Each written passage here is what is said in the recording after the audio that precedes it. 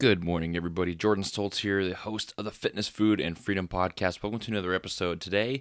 Motivation Monday, talking about mindset, mental gains, things like that.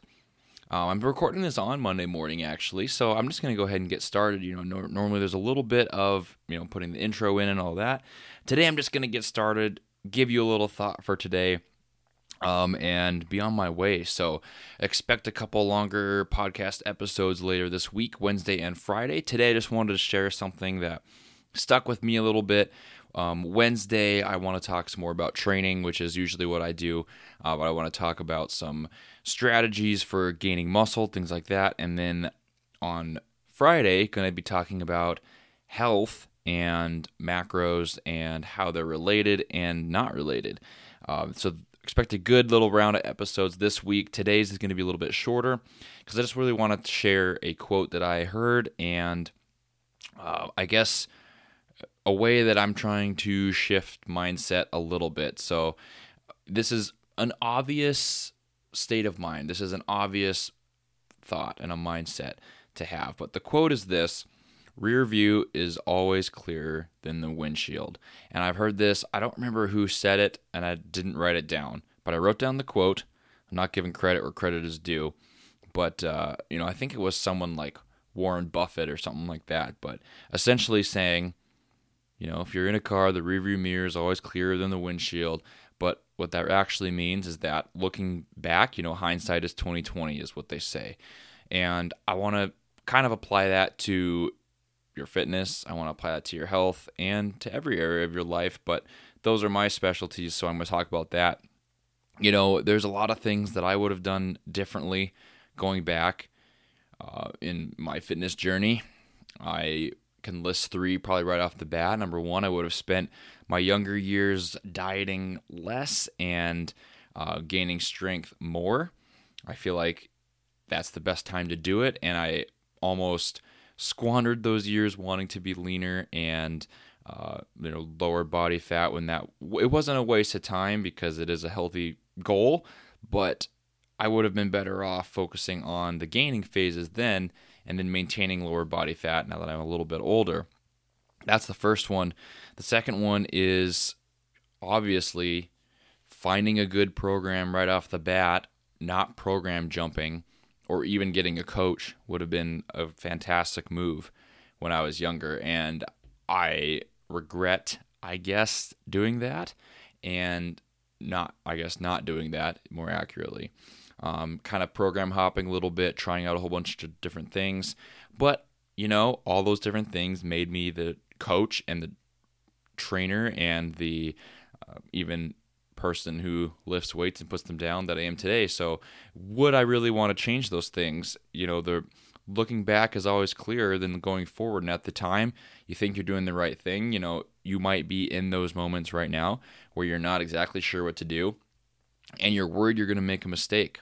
And hindsight is 20/20. The rear view mirror is always clearer than the windshield. You're not going to know if you're making a mistake or if you're going to regret unless you do it and you look back, because it's going to be clearer when you look back. And the point of all that being, all of this nonsense I'm talking about, saying to just try. And I think that is really a powerful thing, whether it's in relationships, your job, your career, even in fitness. It's not really a risk, because if you don't try, then you're definitely failing, right? All these different things that I say I would change.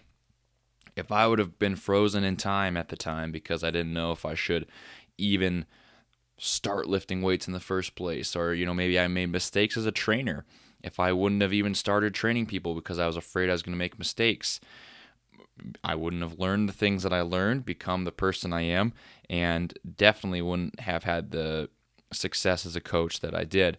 So I say take the chance. If you're thinking about doing a powerlifting meet, bodybuilding show, maybe you just want to get in shape, but you're a little bit scared to, you just want to be healthier, live longer.